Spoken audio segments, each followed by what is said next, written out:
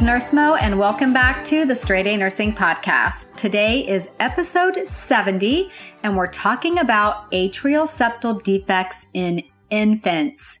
And if you're thinking, infants? What? We've never talked about infants on this show before. You're right.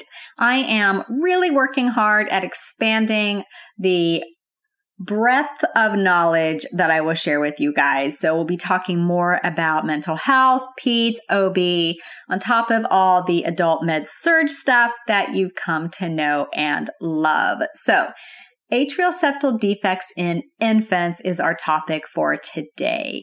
And really one of the most interesting things that I found in my pediatric course in nursing school was the pathophysiology, some really interesting pathophysiology, and the congenital heart defects are probably the most interesting. So an atrial septal defect is simply an opening in the septum between the left and the right atria. When you're learning about cardiac abnormalities, the great thing about them is that you can usually suss out what's going on just by thinking about the normal cardiac physiology. So thinking about how blood flows through the heart. So if you have that nailed down really well, you're going to be able to think through a whole bunch of cardiac defects so that you're not just memorizing them, you're actually understanding them. So let's just review that really quickly. We've got blood coming in from the body, right? From systemic circulation through the inferior vena cava and the superior vena cava into the right atrium. And then it drops down into the right ventricle, gets pushed out into the lungs, comes back to the left atrium, down into the left ventricle, and then pressed with greater force out into the systemic circulation. So not even getting into the valves, we can still gather a lot of information from that. When you're learning about valve defects, make sure you put the valves into that flow as well. But I didn't want to get it all convoluted. We're just going right atrium, right ventricle, lungs, left atrium, left ventricle, systemic circulation. So when we look at that and we think about the pressures in the heart, which side of the heart is going to have higher pressures? Is it the right side of the heart that's pushing blood into the lungs? Or is it the left side of the heart that's pushing blood out into the entire body? So hopefully you said the left side of the heart has higher pressures. So you guys get a gold star. Very good job. So let's think about this. Just picture it in your mind. So we have the heart and just picture the atria, okay? The left atria and the right atria. And there's a hole there between those two that should not be. So we've got our higher pressures on the left. Where's that blood going to go? If it's high pressure on the left and lower pressure on the right, we've got a pressure gradient. So blood's going to get pushed from the left side through that hole into the right atria.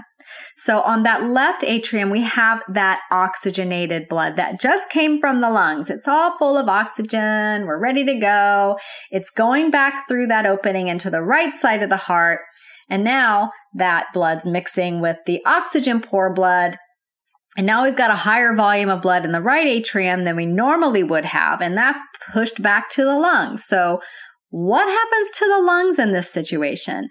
The lungs are going to get increased pulmonary blood flow as well as increased pulmonary pressures.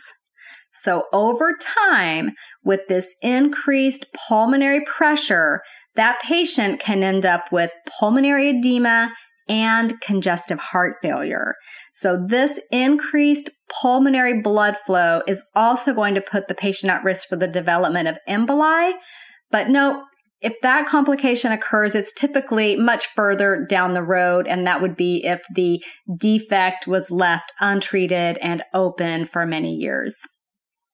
So we're talking about infants with their atrial septal defects. What would be the signs that a baby has one of these? So A lot of times they don't produce any symptoms.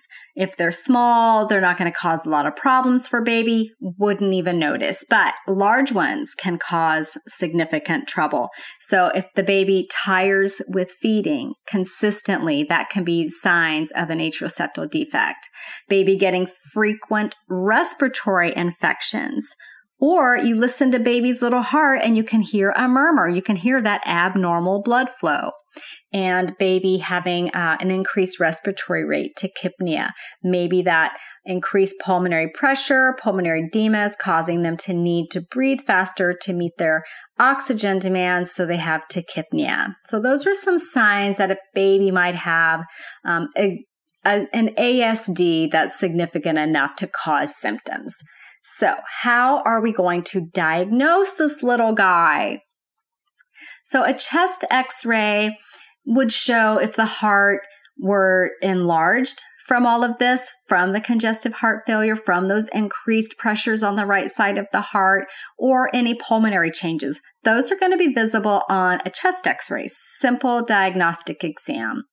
An echocardiogram, more of a specialized exam that's basically an ultrasound of the heart. And an echocardiogram, you may just hear it called an echo, shows the blood flow through the heart. And a really cool way that we do this is through a bubble study, is like the nickname for it.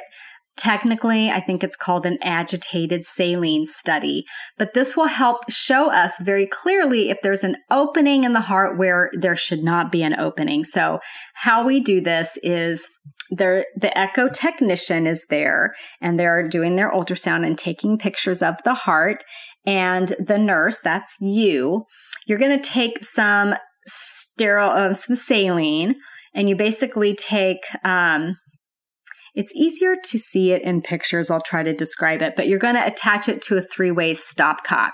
And on one side, you've got, so it's a 3-way, right? So on one side, you've got your saline syringe. On the other side, you've got an empty syringe.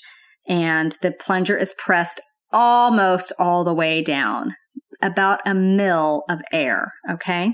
And then on the third side of that 3-way stopcock it's going into the patient, okay? And if you haven't had a lot of experience with stopcocks, you will, especially in critical care. But basically, they have a little piece that you turn to either open or block the flow, depending on where you want it to go.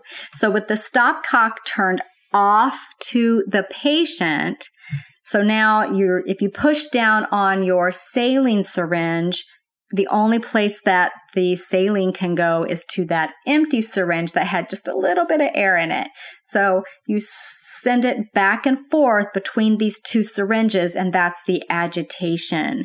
And that little mil of air that you allowed in your empty syringe is going to disperse into millions of tiny little bubbles in your agitated saline. So when the echo technician is ready, they'll let you know when it's time to instill that agitated saline. At that point, you turn the stopcock open to the patient, off to the empty side, and you plunge the agitated bubble saline into the patient. And then on the echo, on that ultrasound, you can see those bubbles going where they shouldn't be. And it's just a real easy way for them to see that there is a defect in the heart. So it's very cool. I will tell you that it takes a heck of a lot more hand strength than you think it would. And if you have really small hands, it would be really hard to do. I was dealing with some inflammatory arthritis for a while, and there was no way I was able to do a bubble study. I had to get a friend of mine to do the agitation for me because my hands just couldn't do it. But anyway, if you want to see it, if that mental picture I painted did not work for you, go to the website, straightanursingstudent.com, and look at the blog post associated with this topic. And there's a link to a YouTube video there that shows how it all works. And then another diagnostic tool for an atrial septal defect is cardiac catheterization, and that uses contrast dye, and they can get really detailed pictures of the anatomy and any physiological abnormalities of the heart that way.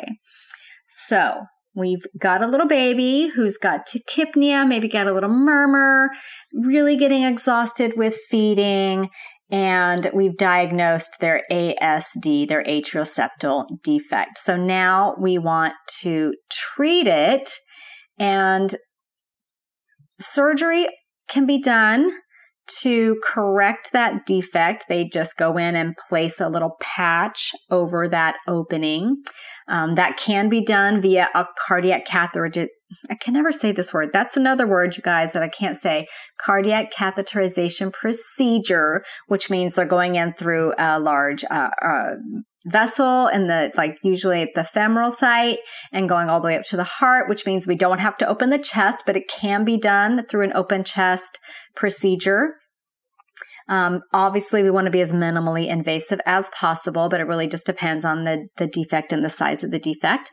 And then baby may get medications to treat their symptoms. So mainly the symptom that they have is a volume overload symptom. So diuretics would be used to get the fluid off of the lungs. So there you have it. That's a quick little overview of atrial septal defects in infants.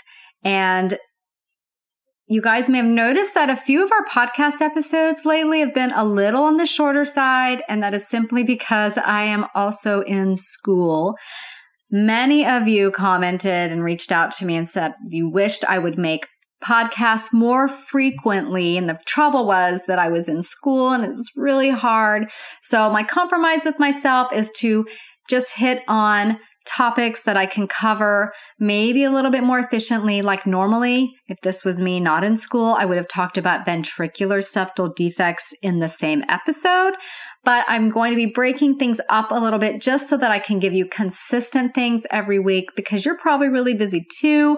Maybe it's a little bit easier for me to get you shorter episodes right now while I'm in school, and then at least you still get your Straight A Nursing podcast fix every week. So with that said, the next time we talk about pediatrics, we'll be talking about ventricular septal defects in that episode. And before I go, we're doing shout outs to people who rate and review on iTunes or Apple Podcasts.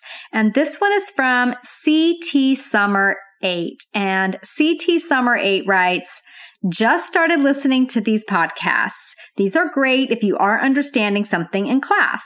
She really breaks it down for you to understand. Really helped me with electrolytes. Thank you. I look forward to listening to more. Thank you, CT Summer 8, for taking the time to rate and review. That means so much to me. I read every single one, and I really take your comments to heart. So you may have mentioned that reviewer mentioned my electrolytes episodes. So those are episodes 35, 37, and 38. If you really want to dive into electrolytes, check out those episodes. And then if you want some cheat sheets, I have them for sale on my website, straightanursingstudent.com. Covers electrolytes, what the signs are if they're low, what the signs are if they're high, what you're going to do about each situation, key roles the electrolytes play in the body, so that you can really apply that to your care plans, to your clinical experiences, and probably answer a whole bunch of test questions based off that knowledge. And then it comes with a little badge card thing that you can print out and put in one of those badge card holders. So you have a quick reference in clinical about why you care about hypocalcemia, or why should you care about hyperkalemia. Like, look real quick so that you can speak intelligently about your patients and keep your eyes out for things that could be going on with them. So again, those electrolytes cheat sheets are available at my website at straightanursingstudent.com, as well as a whole bunch of other stuff and a blog post every week on topics that we're talking about here. So if you're more of a reader, you can get the information there. And what else is there? There's brain sheets. There's all kinds of stuff. So go over there, check it out. And then I will see you guys here next week.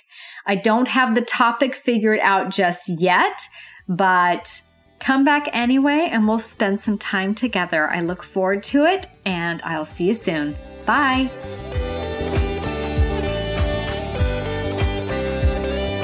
This podcast is brought to you by straightanursingstudent.com. Copyright Mo Media.